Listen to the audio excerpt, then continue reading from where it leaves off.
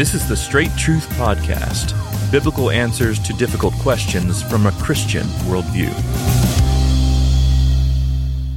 Pastor, next question is really from a woman's perspective. This question came in from a female listener.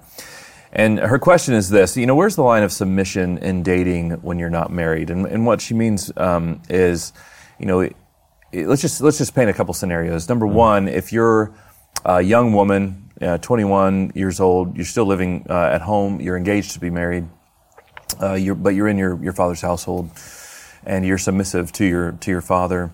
But now you're engaged to be married, you're pure, you're looking forward to this moment. When do you kind of shift over to being, submissive in the Ephesians 5 sense to your future husband? Or is it marriage when that happens, or is it some earlier time? But then another scenario might be a little bit trickier.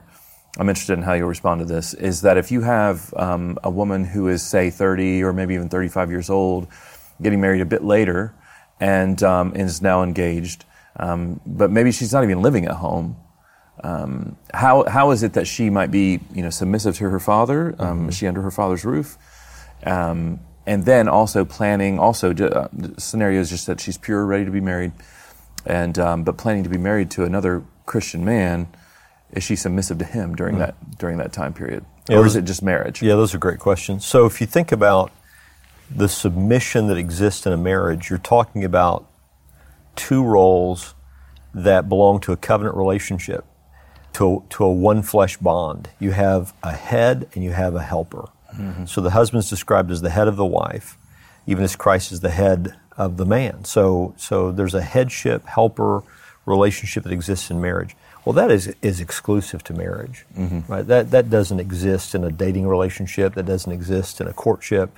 That exists in marriage. So I would say, in the sense of submission, marital submission, no woman is submissive to a man prior to their marriage. Not in that sense. Mm-hmm. Now, there's that which pleases God in womanhood that ought to belong to the interactions that men and women have with one another. Men ought to be respectful of women in all settings. Women ought to handle themselves in a way that reflects what God loves in a woman. The Bible says He loves a meek and quiet spirit. Mm-hmm. So, a boisterousness, the kind of a leadership demeanor that is masculine in nature. You don't want that in any setting if your desire is to be a godly woman. So I think even in the dating or courtship relationship, there's a sense in which a woman allows the person she's dating to take a lead role in ways. But I think some of these questions, even sometimes, Josh, flow out of a misunderstanding of what submission is.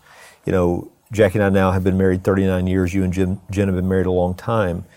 I do believe that my wife fulfills what the Scriptures teach about being a submissive wife, but we talk about everything, and I don't make unilateral decisions, and we talk about decisions that we make, and we correct one another, and there's conversation and interaction. So I think if you have a misunderstanding of submission that makes it almost a dictatory kind of relationship, then you're not going to understand what I'm saying about the dating or courtship process. So no, you're not submissive to him until you're married in the sense of marital submission, but you want to reflect godly womanhood even in the dating process. Yeah, and he does as well. In terms of the father of someone who's 30 years old living on her own, you're still submissive to your father, in my view, until you're married.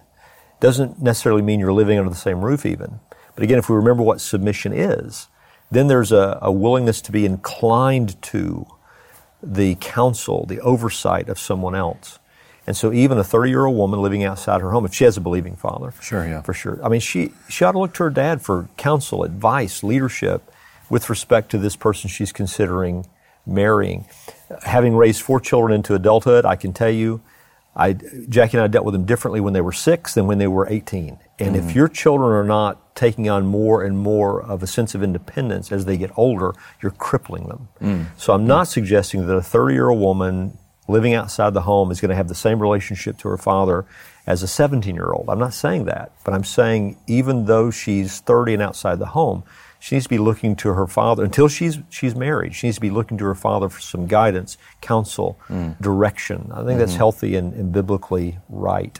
So as dads, we need to take that seriously. You know, you think about a wedding ceremony where a father gives away his daughter. Right. I mean, what does that signify? You know, there's a watchfulness there that is being attested to when we give our daughter away in marriage. So I'm thinking there could be a kind of odd entanglement here as it relates to the older woman, 30 years old, or even just 28 years old. Maybe she even has a career living out of the home, and now she's engaged, or now she's in a dating relationship, or maybe wanting to be.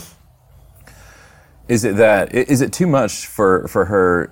She's seeking her father's advice, but if the father's like, no, you shouldn't date this person, or no, you shouldn't date this person, and it's not like a matter of godliness, or are they a Christian or not? It's kind of that dictating sort of thing you mentioned earlier. That's not correct. No, it's right? not correct. Yeah. And submission, proper submission is submission in a way that accords with truth. Okay. Yeah. So we know from 1 Corinthians 7 what the requirements are for marriage.